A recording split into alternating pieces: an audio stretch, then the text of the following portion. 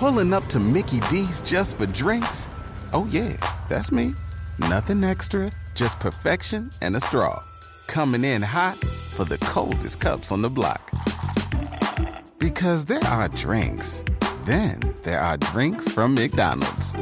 Mix things up with any size lemonade or sweet tea for $1.49. Perfect with our classic fries. Price and participation may vary. Cannot be combined with any other offer. Ba-da-ba-ba-ba. All right, everyone, welcoming you to the Roto Experts Fantasy Football Podcast. My name is Davis Mattek. I am joined by Rich Rebar, who also just had an appearance on the Tapecast that you guys will be hearing soon, and brought Rich on the show. And we are going to do a mock rookie first-round draft where we're going to go through a 12-team draft for standard 12-team PPR league, no super flex, nothing crazy. And I'm going to give Rich the first pick because I'm a nice guy. Well, you just tried to bait me into taking Josh Jacobs, so you didn't have to, but I'm not going to. Just because, Josh Jacobs just fits an objective bucket of player that I can't take that type of shot on, where he has a 0 in his range of outcomes, where at least if I hit a single with this pick, at least, feel a little better about it. We're doing this pre-draft, so Josh Jacobs is definitely probably going to be the RB1 selected. He was the only guy invited to the actual NFL draft. But I think that for me, the two guys that I think are the safest picks in this class, which I think also objectively is not a great class for expecting ceiling range of outcomes for players. But I would be between N'Keal Harry and A.J. Brown. I have N'Keal Harry just a smidge higher. So, I'll go with him. Top 10 high school prospect, produced at age 18, 19, and 20 in D1. One of the most versatile players in the draft. At one point, he had a 2-game sample where he caught 9 different passes on a different route than his previous catch before from 5 different, alignments. I just think that with that expanding wide receiver versatility and its importance in today's NFL game, I think, like I said, he's an objective single who could be, a double or triple. So what do you do with and I think that is the consensus thought, but what do you do if Harry slips to the third round? Does he fall out of this conversation entirely? Yeah, probably. If we're saying he's the wide receiver after the wide receiver 5 in round 3, then you start to change your tune.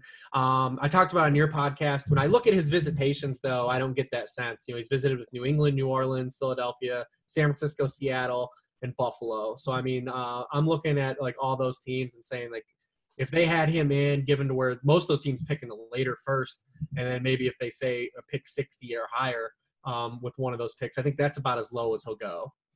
So with the 1.02, I am going to reluctantly take Josh Jacobs. This is all projection, but I will say this. So if Josh Jacobs goes in the first round to the Raiders, and then Darrell Henderson goes in the second round to, let's say, the Ravens or the Eagles, I would take Darrell Henderson over him. If their draft equity is that close, I think Henderson is a legitimately better player, and I think his chances of being a better fantasy asset immediately are great enough that 15 spots in draft equity, I would take Henderson at 102 instead of Jacobs.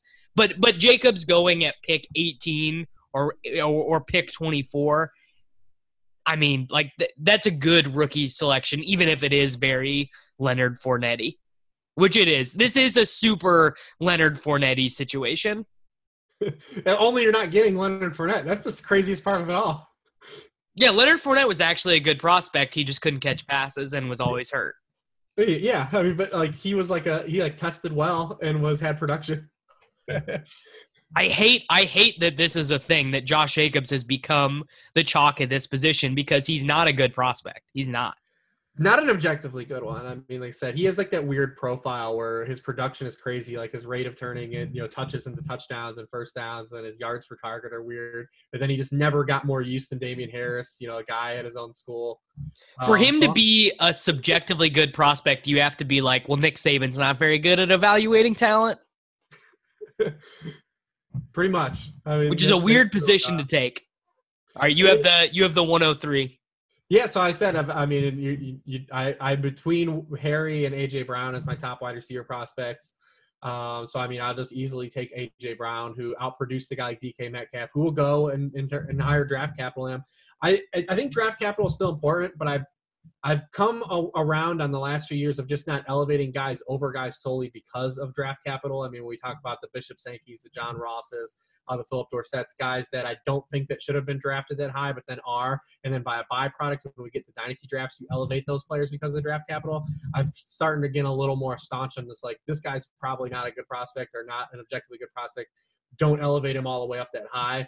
I would still like on your podcast, I like the objective ceiling ability of Metcalf, but he just has a wider range of outcomes where A.J. Brown fits that corollary of being able to play in the slot, outside, a 225-pound guy that runs under a 4.5, play all positions, just again, feels like a safe single with upside to be a double or triple.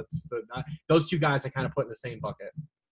So I like that selection. Like, I think those guys should go within like the first 6 picks, but I of course am not gonna eat the chalk, and I'm gonna at 104. I'm gonna do a little bit of projection here in terms of how I think the NFL draft is gonna go, and I'm gonna take Hollywood Brown. So I think Hollywood Brown he could be in like that Philip Dorsett, John Ross bucket where it's like, okay, he has this one really elite skill, he's super fast, he can win down the field.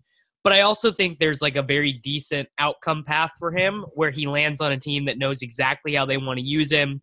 He gets a lot of those jet sweeps. He gets a lot of those push passes, and he's used down the field. So he gets like the safe PPR floor of getting a bunch of easy targets per game, and he gets that sick down the field equity. He gets that shot twice a game, and I think that makes him a super high ceiling prospect to me. Yeah, and I actually we did a pre-draft actual real draft for a real league we're in, and I took Marquise Brown at pick 14. So I definitely like you taking him at 104 there, and wondering why didn't you offer me a trade to come up to that spot and take Marquise Brown. So in that league, I don't think that anyone is valuing rookie picks the right way. So I'm just not trying to trade in that league right now. I'm waiting till we get in the season and people who think that they have good rosters in the Scott Barrett Invitational.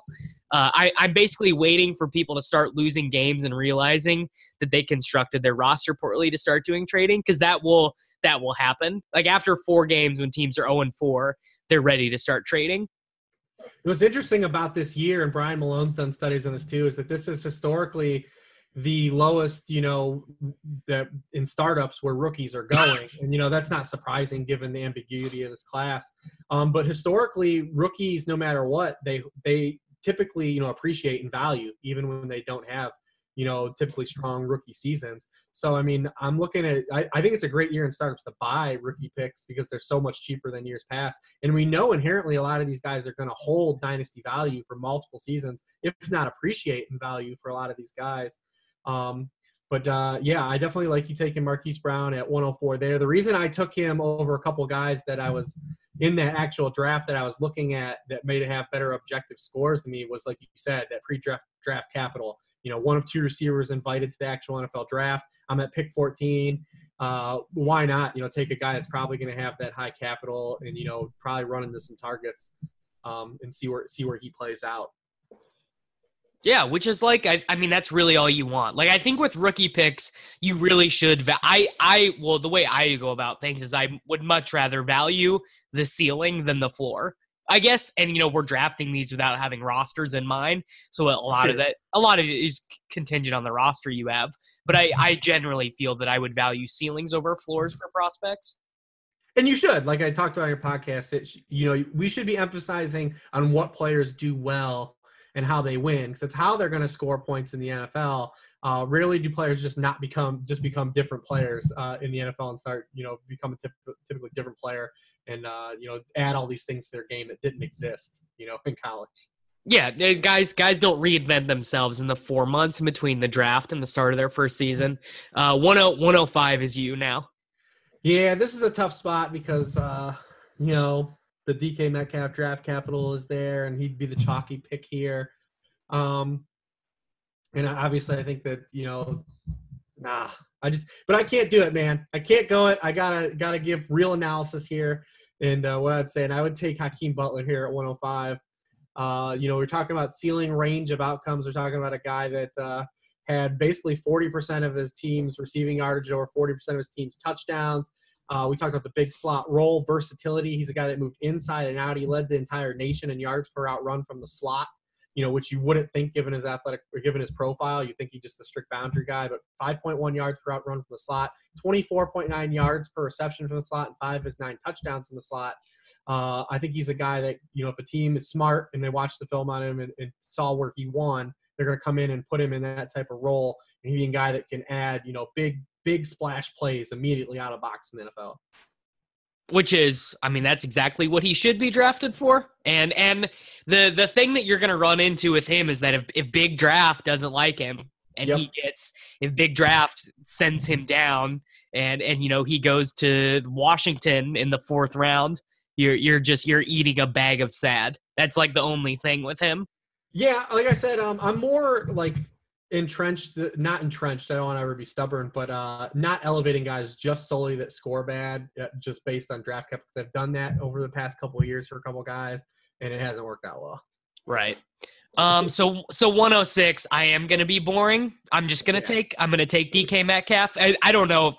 Honestly, I don't think he'll get this low in hardly any drafts. I think it's very unlikely that he falls this low.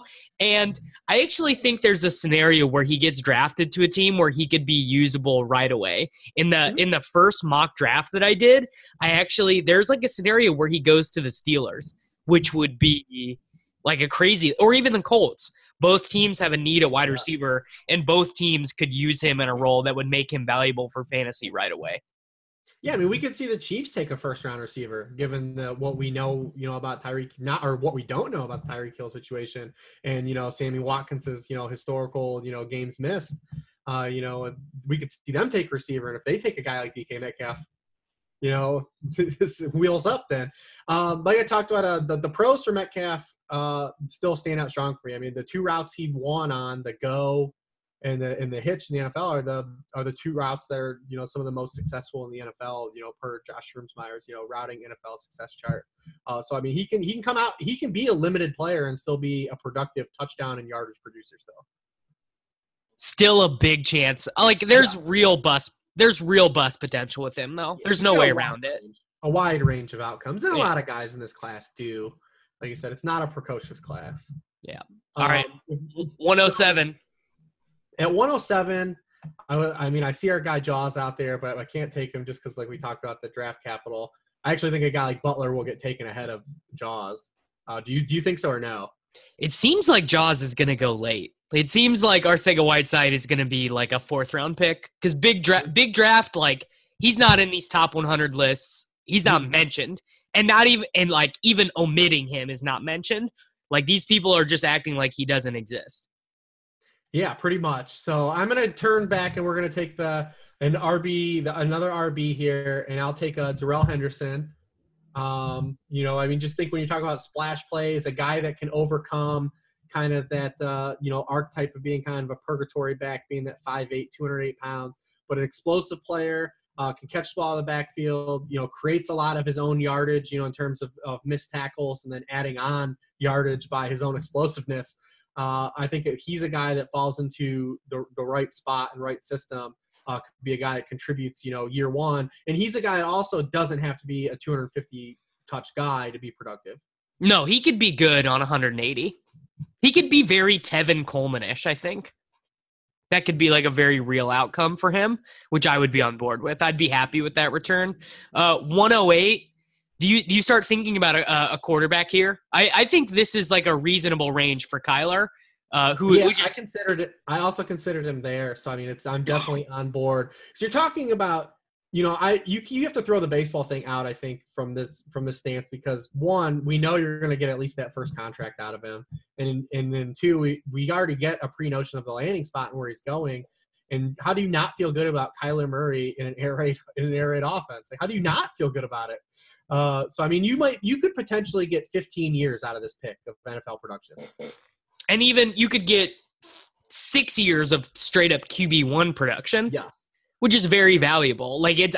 This is actually a class where I could see the quarterbacks getting pushed up because people are just like, do I really want to pick Travion Williams here? Do I really want to pick Arcega-Whiteside, who is going to be the 6th wide receiver for the Eagles or whatever? Like, I think the quarterbacks could get pushed up a decent bit. So I'm taking Kyler 108, and I feel good about that there.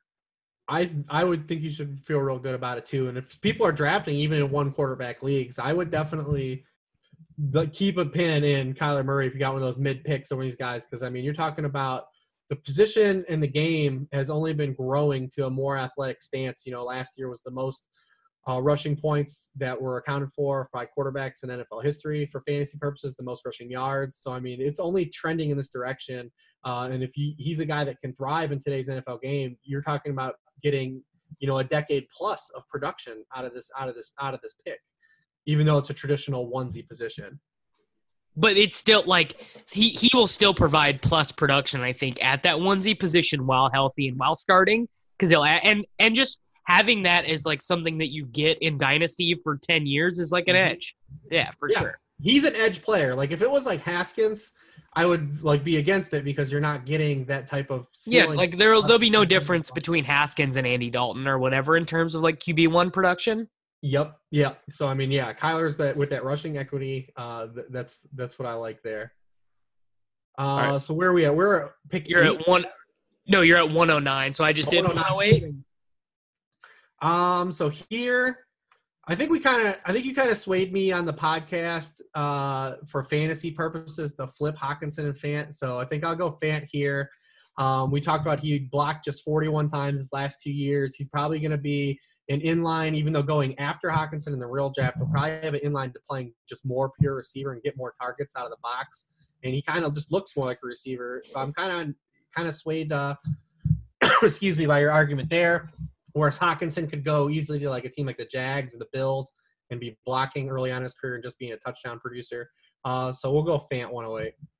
I love that one. Fant is gonna be. I have like a strong belief that Fant is gonna end up being a league winner, sort of at some point, because I do think he does have like at some point 80 catches, 11 touchdowns, 950 yards. Like he just, I really think he has that upside. And I don't know if Fant or Hockenson will end up being first round. Like was Mike Gesicki a first round rookie pick last year? No, second, right? Yeah. So if Mike Gesicki is not a first round draft pick, I don't know if Fant and Hockenson will be. And I think they'll kind of like split the vote. Like I think people will wait because they'll say, well, if I don't get Fant, I can get Hockenson, or if I can't get Hockenson, I'll get Fant, and so they'll just hang back. Yeah, that's what I did in our league where it was the tight end premium, and I was kind of looking to grab one of those guys. I had the 10th pick in that one as well because that our rookie picks were actually in the draft, and Fant went 109, and it was just like, all right, well, the choice is made. Yeah. Yeah. So 109 seems tough because at this point. That was 109. I'm sorry. That was 109, right? Yeah. Oh, yeah. So 110. So this is a range where it's like, yeah, I could take Hockenson here. I could take Travion Williams here. I could take, maybe Damian Harris gets drafted in the 3rd round. Probably not, but maybe. Or this is where you can start to take shots on wide receivers that you like. And just like kind of hope, because at this point, if you're picking 110, your team's probably good. You probably don't have a starting spot that you're trying to like fill right away. So I'm gonna take Jaws. I'm taking Arcega-Whiteside at 110 because I just believe in that dude. I think that he's so good, and I think that if he does land a starting job, I think that that's going to be like a really high value fantasy spot because like some team is not going to Chris Conley him. If he's out there, he's going to get targets. Like he's not going to be out there as like the decoy, like space creator or whatever. Nice. So we're 111. So it gets thin, bro. We are in thin territory. Yeah, I think I'm in the same boat as you. I just think you want to attack your highest objective prospects if you're, in this stance with not knowing landing spots and pre-draft. So I think that that would be Andy Isabella. He's another guy too that doesn't have to pop right away if you're typically drafting at 111. If you've got a good team and typically don't have a spot, that you have to get something out of this guy. Because the thing about Andy Isabella, and I think the worry is you just fall into the right system. But if I don't think he's gonna be drafted by a team that doesn't know how to use him. I guess we shouldn't say shouldn't, or he shouldn't. I mean, who drafts Andy Isabella without an idea of like what position they want him to play? You know what I'm saying? It is the NFL. Yeah, well, we did just prove that Brandon Pettigrew on the Take Cast. We just looked at Brandon Pettigrew, who had 9 touchdowns in college and was a first-round draft pick. Yeah, and entered the league with no touchdowns. Yeah, no touchdowns scored his final year. But you would think in today's NFL game that a coach would know how to use Andy Isabella, not as a traditional you in the slot, you Ben Affleck type guy. He's more of that flanker Brandon Cooksey type of guy, John Brownie type of guy that you can use vertically down the field. So I mean, we'll just go Isabella there because he's objectively the next best wide receiver on my end, and the running backs are kind of close to a gaggle of guesswork. Yeah. So I have the 112. So I'm gonna do my favorite guesswork here, and I'm just gonna go Justice Hill because I feel confident that no matter what team drafts him, sort of like Nyheim Hines. Like Nyheim Hines was a 4th-round draft pick, but he stepped into a role right away. Mm-hmm. I'm like pretty sure Justice Hill will have a role right away and like a usable fantasy role. I don't know how to feel because you're picking all the guys that I took much later in our draft, and I don't know whether to like my team or be terrified now. Well, I'm just taking guys I like because I'm not beholden to ADP right now. Yeah. I like Justice Hill a lot, and we talked about it on the Take Cast, so we won't go into it there. So to kick off the second round, we'll just roll Hawkinson as the easy roll into the chalk. Touchdown upside. He's a guy that outproduced Fant, and outproduced his, opportunity share by such a great deal in terms of yardage and touchdowns, only having 15% of targets at Iowa. And then the draft capital is probably going to be there as well for him. So, I mean, we'll just take him there. All right. I'll take Miles Sanders then. Miles Sanders, like if you get Miles Sanders in the second round of your draft, that's like a good selection. The 2.2, that's like, you'll be very happy with Miles Sanders there. Yeah, a guy that fits that 3-down archetype player that this draft class doesn't have a lot of. Was a 5-star recruit. Was just stuck behind the generational talent. The generational talent, you can't avoid him no matter where you go. Yeah, so I mean, like Miles Sanders a lot for his like 3-down potential. Not many of those guys in this class. We'll keep it going here, and where are we at on the 203? 203. We're probably at a spot here where I still think the receivers are better. We'll probably just go, Paris Campbell, I guess. Yeah. Campbell is good there. We'll go Campbell here because you're getting him probably as your second rookie pick too, or you get kind of that boom bust flavor if a team doesn't, can't successfully use him, or have to wait a year to figure out like they did. Like, listen, the back half last year, Curtis Samuel was a good player, and it was a good fantasy asset, a solid fantasy asset. He wasn't a guy winning you weeks, but it was a real solid fantasy asset. So even if you have to wait, kind of on him, but he's a guy that could maybe slip into the back of the first round to a team like Kansas City or something like that could really use him in creative ways. But then he's also a guy that we just don't know the untapped upside because the knocks on him are things that may not really mean anything. So 2-4, I'm gonna take Deebo Samuel. Because I think that's a dude who didn't profile super great, but his market share stuff is good, and NFL teams like him. He's going to be drafted like sort of high, and he will be given opportunities based off of being drafted highly. And he fits a discounted version of the two guys I talked about in Harry and Brown. He's a guy that's going to play multiple positions in the NFL. Yeah, he was all over the place in South Carolina. And he's a bigger guy, so I like that as well. And he checked athletically, like he was pretty good. Like he didn't like blow anything away, but across the board explosion, adjusted speed, it was all good. There weren't knocks on it. There weren't knocks in that regard. Big hands, can move around the field. I like him a lot too. Yeah, I'm very in. I'm very in on Deebo Samuel at 204. Yeah, we didn't talk about him on the Take Cast. So I mean, he's a guy that's pretty interesting. And it seems like that he seems to be like kind of universally liked too by kind of everyone. Yeah, he's a good prospect. All right, so we're getting in the weeds now. The 205. 205. Yeah. I mean, you're talking about just taking shots on guys. Yeah, you're taking shots now. Yeah, maybe, swinging from the heels a bit. You already took a pick in the middle of the first round. You're coming back, trying to swing. Oh, man. I don't even know if there's that type of guy. I guess the type of guy would be in this spot would be Miles Boykin.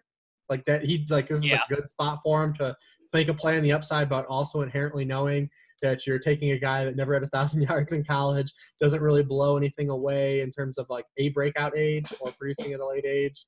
But then, comes in and just destroys the combine, is an athletic specimen, has the big enough size to where if it all came together or what, but you probably, also know that you'd be getting, Devontae Parker here.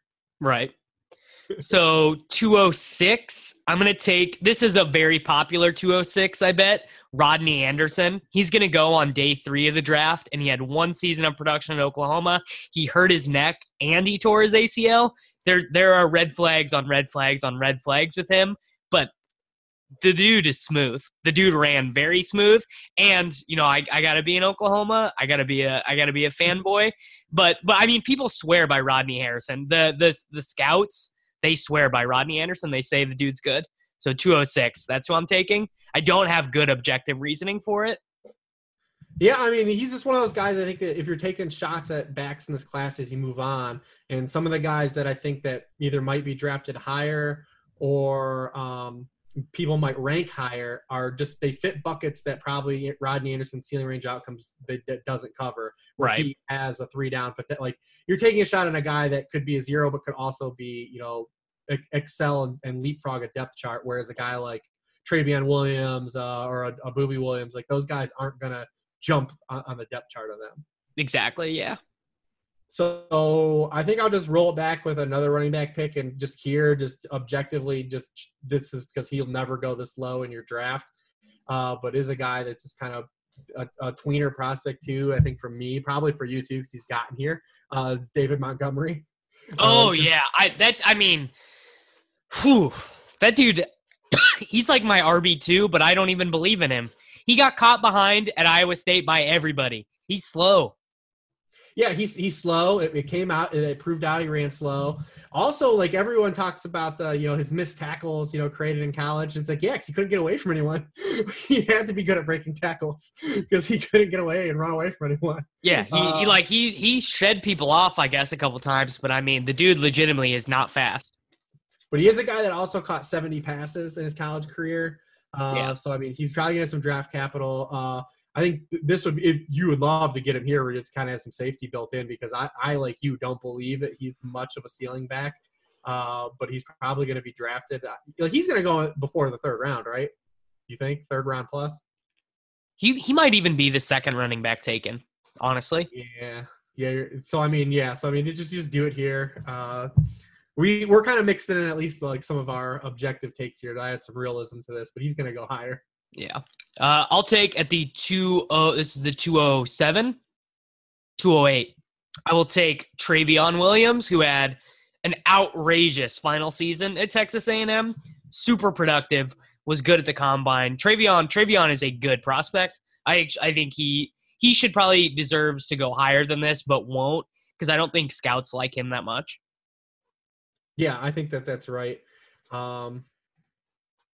Yeah, because he was another one of those guys too that gets dinged for things that probably don't matter, like he had crummy agility, but his versatility is more important in today's game.